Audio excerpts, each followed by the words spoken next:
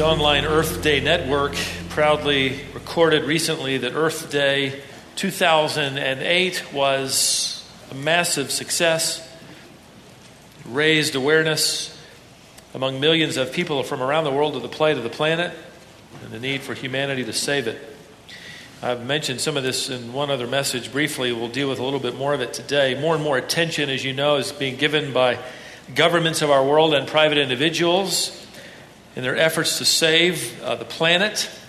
A recent ABC News forum only recently increased this growing sense of panic in the world as they made statements like, and I quote, "We really have less than a decade to start getting this right.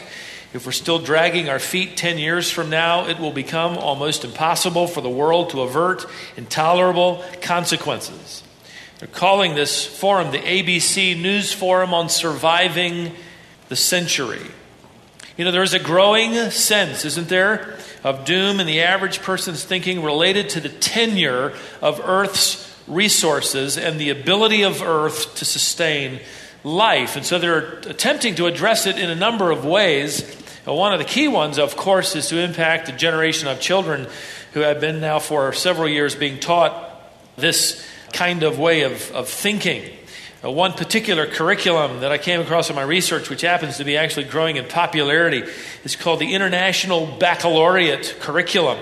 They're replacing the learning of facts and objective truth with one world standardizations. As a side note, this curriculum is now in league with the United Nations, and it has a clear appeal to a one world government. Multiculturalism is just one more way of it's code for one world government. We know it's going to come true. They'll get their wish eventually under the leadership of the Antichrist as the world is ruled or attempted to be ruled by this one man. Well, this particular curriculum has replaced objective learning, things like math and science, and with just sort of this knowledge of theory, peace studies, environmentalism, ecology. And the irony, though, of this educational curriculum that voids the need for objective truth actually undermines its own importance. It dismisses the need to go to school. Just learn everything you can to serve Mother Nature and save Earth. Now, frankly, I would expect the world to believe it's in its own power, its own hand to save the earth. They don't believe in a creator, and therefore they are subjugated by earth. They're subjugated to live in fear of nature. Mother Nature is someone that ultimately is to be feared. She isn't very benevolent, is she? And the only time you hear God brought in is when Mother Nature seems to be out of control, and then we go running to God. Taking care of her is paramount. In fact, she's become our country's most politically correct idol. What's even more troubling, though, to me, is the fact that the world certainly has assumed sovereign control over the future of our planet, and they talk as if they are in control, but the church is increasingly speaking in terms of these beliefs today. One article recently dealt with how all these denominations and world religions are joining together over ecology. That's sort of now the platform that everybody can get together on. And the headline blazed these words as I went to the religion section of Earth Day Network. Here's the headline: "Something we can all believe in," as if it's the most important thing. It then went on to talk about how all the faith systems of the world are uniting to save the planet. The article also happened to just show on its front page the president of the National Association of Evangelicals smiling, holding a microphone, standing next to a Muslim, standing next to a rabbi. All of these faiths are uniting to save the planet, and our theology is so corrupted that we can't see through it, can't see the error in it. By the way, I found it interesting that faith leaders were encouraging, and I'm quoting, pastors of any religion to sign a pledge. And here's the pledge.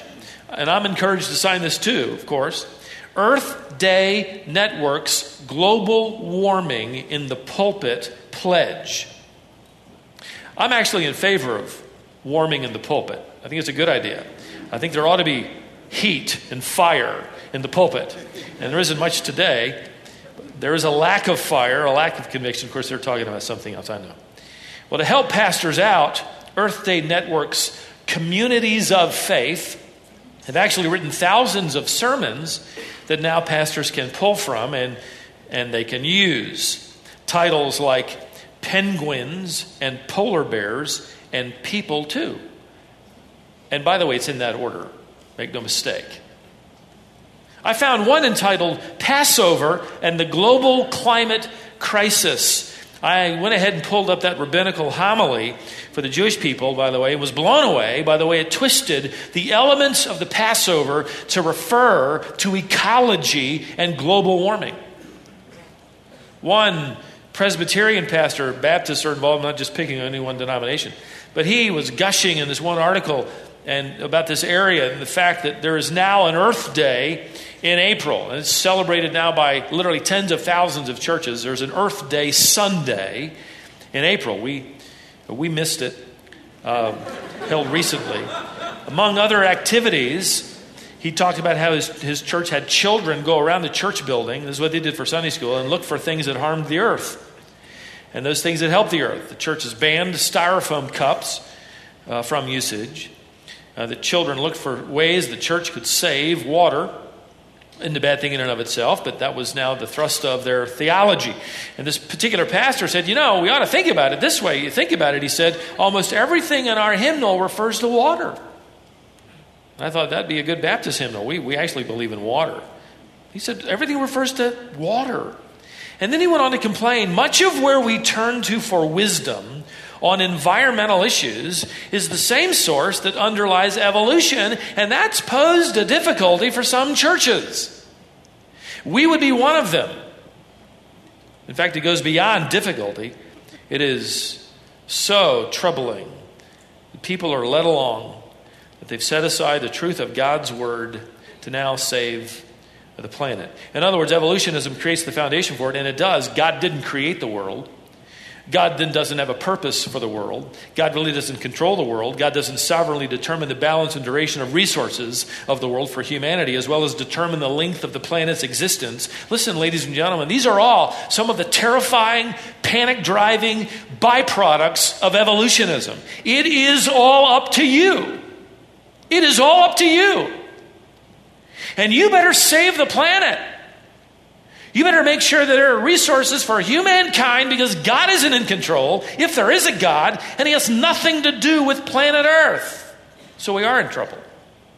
I read recently about churches in Maryland who are actually now on the bandwagon. They're creating an association to, and I quote their mission statement, to establish earth healing ministries, to revere and cherish the earth, end quote. Ecology has become so distorted that it's become the latest religion in America, and environmentalists are the newest priesthood. So the church is all aflutter on this now. To establish earth healing ministries which cause people to revere and cherish the earth. You know what we ought to be passionate about? We ought to be passionate about creating heart, life healing ministries so that people revere and cherish Creator God. How's that for a mission statement? That is ours. That is our mission statement. And every day, we ought to be more and more passionate about life-healing ministry that causes people to look to God and trust Him for His sovereign control over not just the planet, but the resources on the planet. I found it interesting researching this subject this week that every day when the sun rises over Washington, D.C., its first rays fall on the eastern side of the city's tallest monument by design. It's the Washington Monument, 555 feet in the air. And the architects and the committees wanted those first rays to catch and reflect the eastern side of that aluminum capstone where these words are inscribed. Laus Deo, which is Latin for praise be to God. I think it's in Latin, so most people can't read it and sue the state to have it removed, frankly. But imagine, the first thing to catch the sunlight in our capital are words that speak praise to our God. You think that happened today?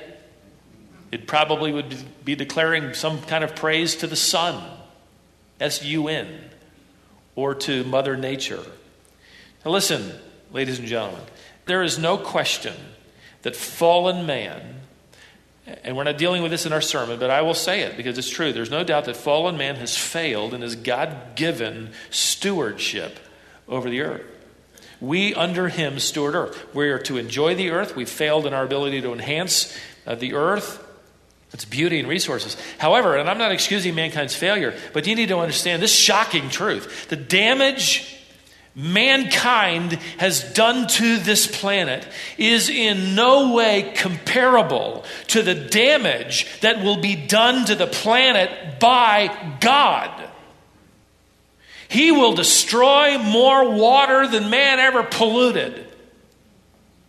He will level more trees than we ever planted. He will destroy more species of animals we ever preserved. In fact, he will destroy most of the earth and the universe until in the summation of his judgment, he will destroy the rest of it and then recreate a new heaven and a new earth for us to enjoy forever. Amen.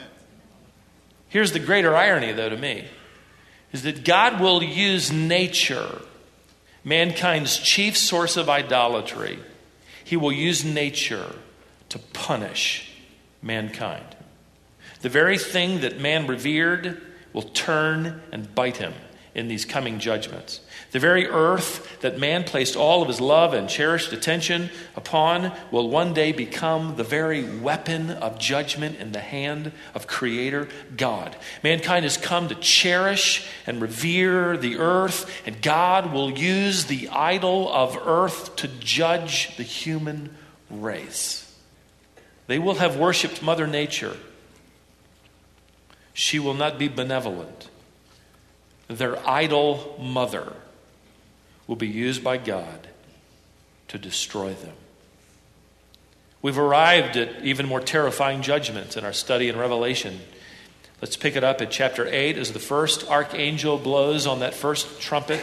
And this first trumpet impacts the earth's surface. We're going to deal with 4 trumpets all in one sermon at lightning speed, and that is a miracle in and of itself. All right, look at verse 7. The first trumpet sounded, and there came hail and fire mixed with blood, and they were thrown to the earth, and a third of the earth was burned up, and a third of the trees were burned up, and all the green grass was burned up. Now at this point, remember, ladies and gentlemen, we are well into the tribulation. We're actually over the halfway point of the tribulation. And you notice here the implication is there are plenty of trees, there's plenty of water, plenty of foliage, implying rainfall, water, and the normal cycles on the planet. It's in full working order. All the way into the middle part of the tribulation. And then following the tribulation, Christ will reign. At the end of that 1,000-year reign, a new heaven and a new earth will be created. So we're well into the tribulation here. Let me make a couple more comments. There isn't anything about this language, by the way, that shows us that these plagues are just symbolic, that they aren't literal, that they don't literally happen. There isn't anything in the language of that sort. They are no more symbolic than the plagues of judgment on the land of Egypt centuries earlier. Real frogs, real hail, real lice, real locusts, real darkness, real death. Now, many commentators like to read into Revelation chapter 8 everything from nuclear war to nuclear fallout, and it is even more sensational than just taking it at face value. There may very well be a nuclear war sometime in the future of the planet, but there's no reason to believe that these judgments here are anything more than literal God-ordained judgments in which he uses the elements of nature to carry out his judgment. In fact, if you look at verse 7, the syntax indicates that the blood and the hail and the firestorm were created in heaven and literally hurled to the earth. Look at verse 7 again. The first sounded, and there came hail and fire mixed with blood, and they were thrown to the earth. Can you imagine satellite networks picking up this storm hurtling toward earth? Real hail, real fire, real blood. It'd be horrifying. And what's going to happen? Well, you might circle the phrase or underline the phrase 1/3 in your text. It's significant here in this entire chapter, and it'll appear over and over and over again. In verse 7, verse 8, verse 9, verse 10, verse 11, and verse 12, you'll see it appearing over and over. The repeated use of this phrase clearly communicates to us that the results of these judgments are not random, just sort of random natural events, but they are carefully designed divine judgments. They are meted out for specific results, and 1/3 of different things are affected. Now, the amazing thing is that when you study these judgments, it's that 2/3 survive. But we do know that God holds it back. In fact, it's a demonstration of his mercy. And it can only go so far, and only 1/3 will be affected. And so this first trumpet signifies a terrifying storm. It will create forest fires all over the planet, destroying trees and foliage. And there will no doubt be seminars and conferences and emergency sessions of the United Nations, if it's not defunct by then, news documentaries, and people everywhere desperately trying to cope with the incredible damage to Earth's ecosystem. This is just the beginning of the archangel's trumpets. And while this first trumpet brings devastation to green foliage on the planet, the second trumpet brings terror to the oceans of our world. Look at the second trumpet, which impacts the oceans in verse 8. The second angel sounded, and something like a great mountain burning with fire was thrown into the sea. And 1/3 of the sea became blood. 1/3 of the creatures which were in the sea and had life died. And 1/3 of the ships were destroyed. Now, here's one of the similes, one of the few similes that John uses in this passage. This was something that he observed being thrown again from heaven, as if from the hand of God. He said, it was like a great mountain burning with fire that fell into the sea, literally the ocean. Now, this is a reasonable description by the Apostle John then of an asteroid. John doesn't have a word for it. He says it's like a mountain and it's burning and it falls into the ocean. It's interesting that scientists identify an asteroid as a mountain-sized chunk of rock hurtling through space. In fact, they track them even now, well over 1,000 of them. They know their orbits, and they can calculate when they think one may hit the planet. They're saying one will hit the planet in about 2036, somewhere around there.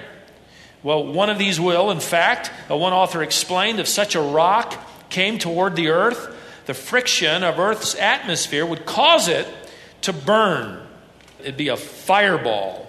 Astronomers are calculating the orbits of these known asteroids to see if any of them would come close enough to strike the Earth. If one happened to land in the ocean, it could, quote, easily produce tidal waves, plural, 1,000 feet high. This ceiling is about 40 feet high. 1,000 feet high. Add to that the fact that John records here something that is not just a natural disaster that can be just explained away, but a divine miracle. The water, he writes, turns to blood. The Greek word is haima, from which we get our word hema, or hematology, the study of blood. This is reminiscent of the plague in Egypt, where God turned the water of the Nile into what? Into blood.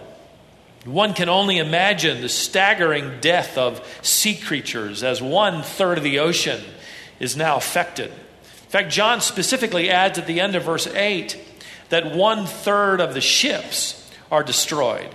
The ensuing tsunamis that come from this large mountain, this chunk of rock hitting the ocean, that's going to capsize ships. These tidal waves, these mega tsunamis will capsize freighters as well as other ocean vessels of all kinds. In fact, it's going to wash coastal cities away. This is not a science fiction movie. This is reality when the judgment of God comes. You can imagine the naval fleets of every major country now severely crippled. You can imagine seafood, which will now be rationed, and coastal regions, depending on fishing, will experience difficulty as food is rationed. People are going to lose their source of income. Their livelihood will be completely lost. God has scorched the earth. In fact, even at this time, many believe that these trumpets are being blown one after another. These first four are almost simultaneous. They're happening at the same time, as it were. They're battling forest fires on one hand, where crops and grass is being burned up as earth, its surface. The belief that its mother nature is now being scorched. And then the second trumpet comes along, and the very object that mankind believed was the womb of life, the ocean, which mankind has long revered as sort of the womb of Mother Nature, it will now turn and bring death, putrid, corrupt decay. You can only imagine dead fish, dead whales, shipwrecked vessels drifting up on the shores of our planet. It'd be horrifying. That which man revered seems to have been turned, unleashed upon him. Imagine what this will do to the value of real estate on the coasts of our world. That's where you go to vacation, right? You go to the beach, you go to the coast. Some of you maybe are thinking of maybe buying a little cottage out there someday. The place to live. I can tell you the place to live in the tribulation will be in the middle of some desert where no tree can fall over on you, crush your house. No foliage or grass can burn your house down. No tsunami can drown you. That value is going to go sky high. And the value of real estate along the coasts of our world will plummet as people run from the shore, seeking safety. You say, well, okay, Stephen, I was thinking about buying a cottage, but I won't now. I'll buy some land inland by a lake or river. Well, maybe not. The third trumpet impacts rivers and lakes. That isn't safe either. Verse 10, the third angel sounded and a great star fell from heaven. He tries to describe it as burning like a torch. And it fell on a third of the rivers and on the springs of water. The name of the star is called Wormwood, and a third of the waters became wormwood, and many men died from the waters because they were made bitter. Now 1/3 of rivers and lakes and natural springs are poisoned. A star falls from heaven. There isn't any reason to take this any other way than literally. In fact, the word star can be used for any heavenly body outside the moon and the sun, used by the ancients, used in the Bible that way. The ancient world, in fact, used this word lampos, the Greek language, or torch, to signify the burning of a meteor as it streaked through the earth's atmosphere. And John uses that same word here. So in the previous judgment, you have a solid object that falls into the ocean, creating massive tsunamis, and the waters turn to blood. In this trumpet, the language indicates a falling object which is disintegrating, like sparks flying off a torch as it passes through Earth's atmosphere. It's literally spewing fire and poisonous debris which fall into the Earth's rivers as it sweeps across the face of the earth. Now someone might say, Stephen, there's no way that one object, a meteor, could poison 1/3 of the Earth's rivers. Well, I found it interesting in researching this a little further to find help, ironically, from the National Geographic Society, a society so well known for its creationism. This society records that there are only about 100 principal rivers in the world. They range in length from the Amazon, which is about 4,000 miles long, to the Rio de la Plata, which is about 150 miles long. And these 100 rivers supply the fresh water network of the world. In other words, this falling star could poison only a few of these principal rivers and literally affect 1/3 of the Earth's fresh water network. And did you notice in this verse, the falling star happens to have a name. It's called wormwood, epsinthos. This is the word for a plant that grew in Palestine that had a very bitter taste. Throughout the scriptures, this did have meaning. It referred to the judgment, the bitter judgment of God. Several times Jeremiah referred to people eating and drinking wormwood. as a symbol of eating and drinking the judgment of God. So now, folks, just try to imagine this scene. Oceans are reeking with blood and death. Coastlines are littered with carcasses and ruined ships. 1/3 of the earth's surface is on fire. Clean water is nearly impossible to find, as rivers and lakes and private wells yield nothing but the bitterness of wormwood. I know one thing: there will be no more Earth Day. There will be no more happy banners to Mother Nature or the planet. There will be no songs singing to her. There will be no seminars on how we need to cherish and revere the planet. Listen, there isn't much left to cherish. There isn't much left to revere. Earth has become a scorched idol in the judgment of God. There will be no Earth Day sermons now. In fact, using styrofoam cups won't be the critical issue. The critical issue will be that you simply have something in your cup to drink. Saving nature and the animal kingdom and the planet will no longer be the mission of mankind, as men and women and their children simply try to survive the planet, which seems to have turned with vengeance against them. But let me stop for just a moment and describe what I think is really going on in our world. God created the human heart to worship. Intuitively, mankind knows there's something we ought to be worshiping. You either worship God or you worship something less worthy and certainly less benevolent. God has created the human heart to crave. We crave. We either crave God or we crave something less fulfilling, something that will not fulfill, something that will be self-destructing. In fact, we are the servants of whatever it is we worship. You worship money and you are its slave. You will give your life to making it. It'll be all that matters. You are subjugated by money. And it is a difficult taskmaster. It will require your life of worship. You worship sexual immorality and you will become the slave of your passions. It will dictate to you your life. You worship nature and you will become the servant of nature. Paul said it very clearly in Romans chapter 1. The animal kingdom will not be yours to rightfully own and enjoy. You will live as their servant to take care of them. You're on the planet for them now. You are on the planet for them to enjoy life, not you. In fact, it will become your duty to make your pet happy. If you have a cat, tough luck. Can't make a cat happy. Can you imagine dedicating your life to the belief that Earth is some kind of living being? That there is a Mother Nature who really does produce life and then live through this horror? These miracles, along with natural disasters, are going to be added to the seals that have already brought terrifying recognition that God, who sits on his throne, is moving against mankind, and this is the wrath of the Lamb. But it only gets worse.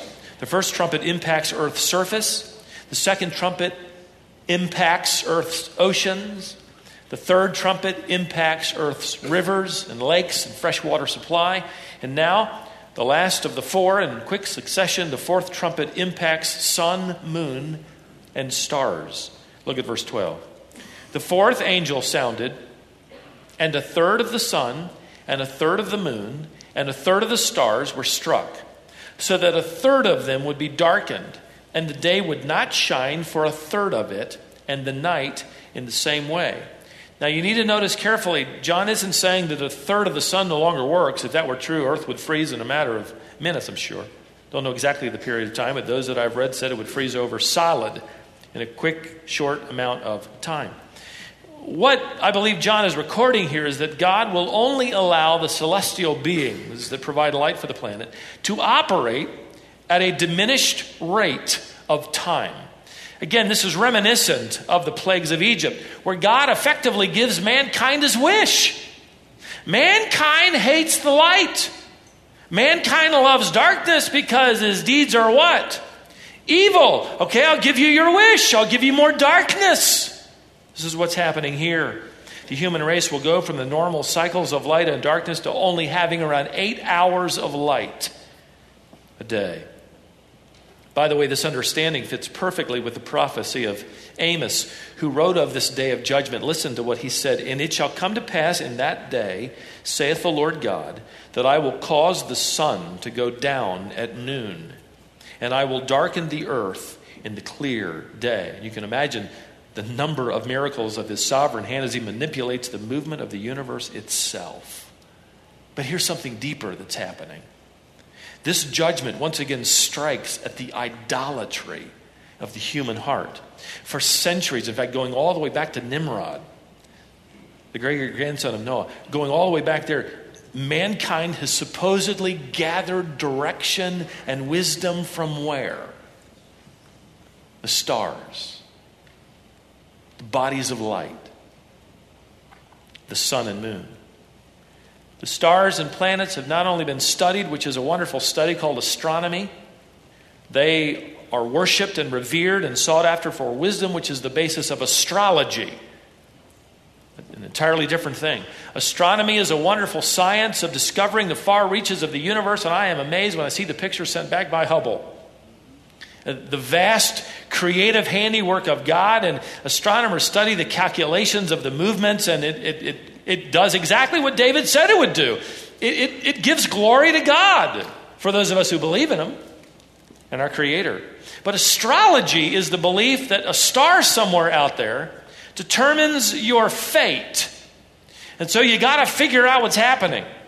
And so horoscopes are watched carefully by millions upon millions of people who consult them every day. Leaders in nations determine the events of state based on the movements of the stars in our generation, just as in the past. Astrology goes all the way back to Babylon. You consult any book on astrology and they will take you back to the learning of the Chaldeans, or literally the Babylonians. They were the ones who originally developed the zodiac. They created the zodiac by dividing the sky into sections and then placing, by virtue of stars within those sections, meaning. And so a person's destiny is determined by your star, which is in a certain section of the zodiac, which then determines your fate. That sign you've been born under. But someone will say, well, Stephen, didn't God say that the stars were created as signs in the heavens? Yes, God said that in Genesis 1:14. However, the word sign does not mean source of wisdom or even direction. The same word was used for the plagues of Egypt. Moses called them signs. Deuteronomy 29:3. Why? Not because they provided wisdom, not because they gave directive for your life, but because they symbolize the hand of Creator God and His judgment. The stars are signs in that they point to the glory of a Creator God. Psalm 19:1, they tell of the glory of God. The sun and moon are visual reminders of the power of a Creator God. Romans chapter 1, verse 20. But what has mankind done with this? He has revered them. He has gone to them for supposed wisdom. But if any man lack wisdom, let him ask of God. So this is idolatry. This is the replacement of God with a star. You go all the way back to the Babylonians, who then perfected this system in Egypt by their application of the zodiac. In fact, the pyramids were constructed with certain mathematical relationships to the stars, which they revered and cherished and followed. They were the servants of the sun, and their pharaoh was simply the offspring of the sun. Archaeologists, in fact, I found it interesting, just as a side note, they found that the Sphinx was in fact constructed to preach an astrological message.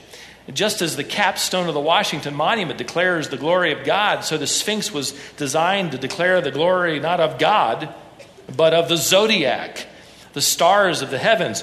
It has the head of a woman. You've probably seen pictures of it. That represents Virgo.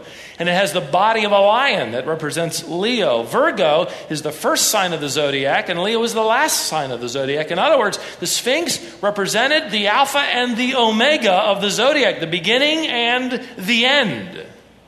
In fact, the word Sphinx in the Greek language simply means joining. They believed it was the meeting point of the zodiac. It indicated through the priest, through this construction, that the starting point of all of life on earth began there, in Egypt, in the womb of the Nile. You can believe that if you want. But I, however, believe the words of this revelation as it comes to a close. And Jesus Christ says in Revelation chapter 21, I am the Alpha and the Omega. I am the first and the last. I am the beginning and the end. I am, in other words, the starting point of life. It wasn't on the banks of the Nile. It was within the counsel of triune God. For God created the heavens and the earth. The worship of the stars and planets, by the way, are going to one day utterly, completely collapse. Horoscopes will one day be rubbish, discarded by the millions who tried to follow them. Why? Because God's going to dim the lights. Joel prophesied in Joel chapter 2, verse 10, 31, and chapter 3, verse 15. He says it this way, the sun and moon will grow dark in this day, and the stars will lose their brightness. Mankind has pursued every avenue within nature for wisdom, pursued every avenue for direction, except the creator of nature, our Lord Jesus Christ, by whom all things were created. Nothing was created apart or without him. Colossians 1:16. And so we go to him. We don't cause an affront to the sovereignty of God by seeking out some star, some chunk of matter, which will somehow direct our life. What an offensive thing to Creator God. No, mankind will. He will seek wisdom from created things rather than the Creator. And on this coming day of judgment, God will cause mankind in the darkness to scramble, confused. They've cherished and worshipped the creature rather than the Creator, Romans 1:25, and now they're environmental idols, all their ecological sermons, their idolatry of Mother Nature. Yes, I don't use that flippantly, idolatry, because nature and earth have replaced true worship of our Creator. And this Creator in this day will turn their idols against them with horrifying effects. There will be no Earth Day. Probably never, ever again. The chapter ends with the appearance of an eagle.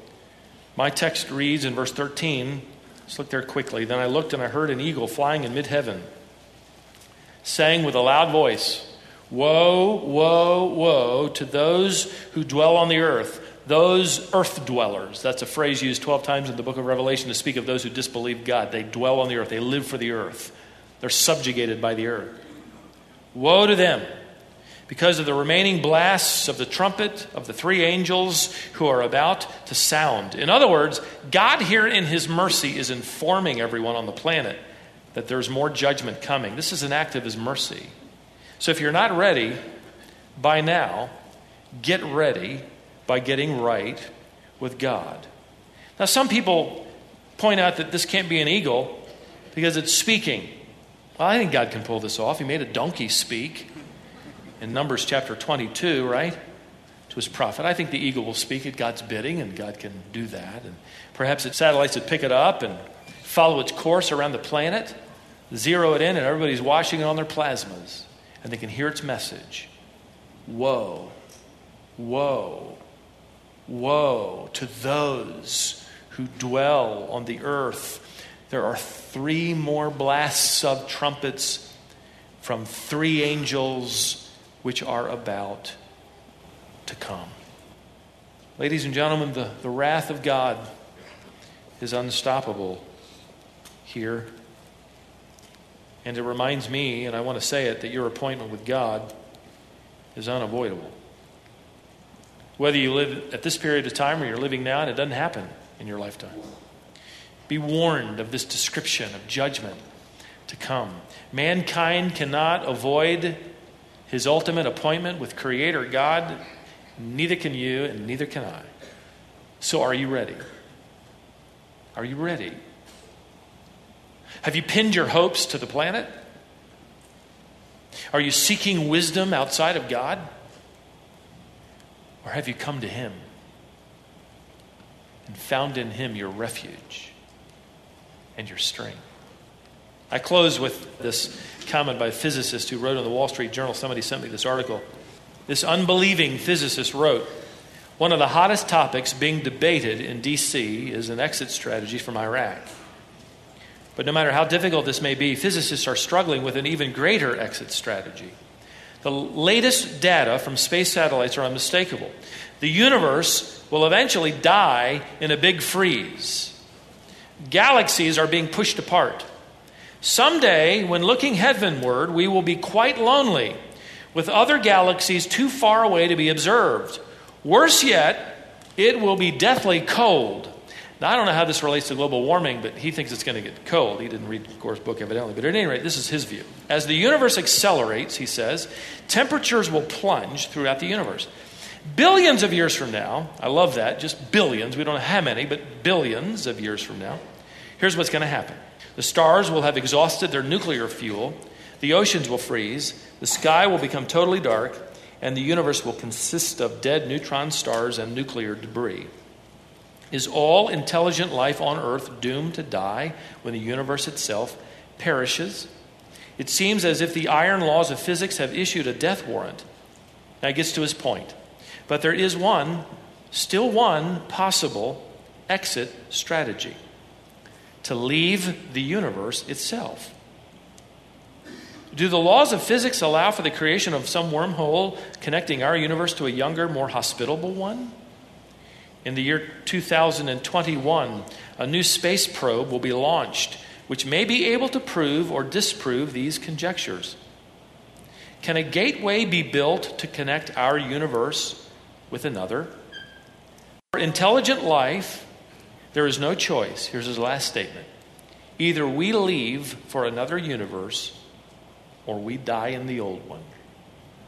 You know, he is kind of right, isn't he? Make plans to leave this universe for a new one. Now, can a gateway be found to that new place? Yes. Is there an exit strategy from this scorched, blood-soaked, troubled planet? Yes. The exit strategy happens to be, and has been now for several thousand years, our Lord Jesus Christ. The Old Testament looked forward to Him. We look back to His payment for the penalty of our sin.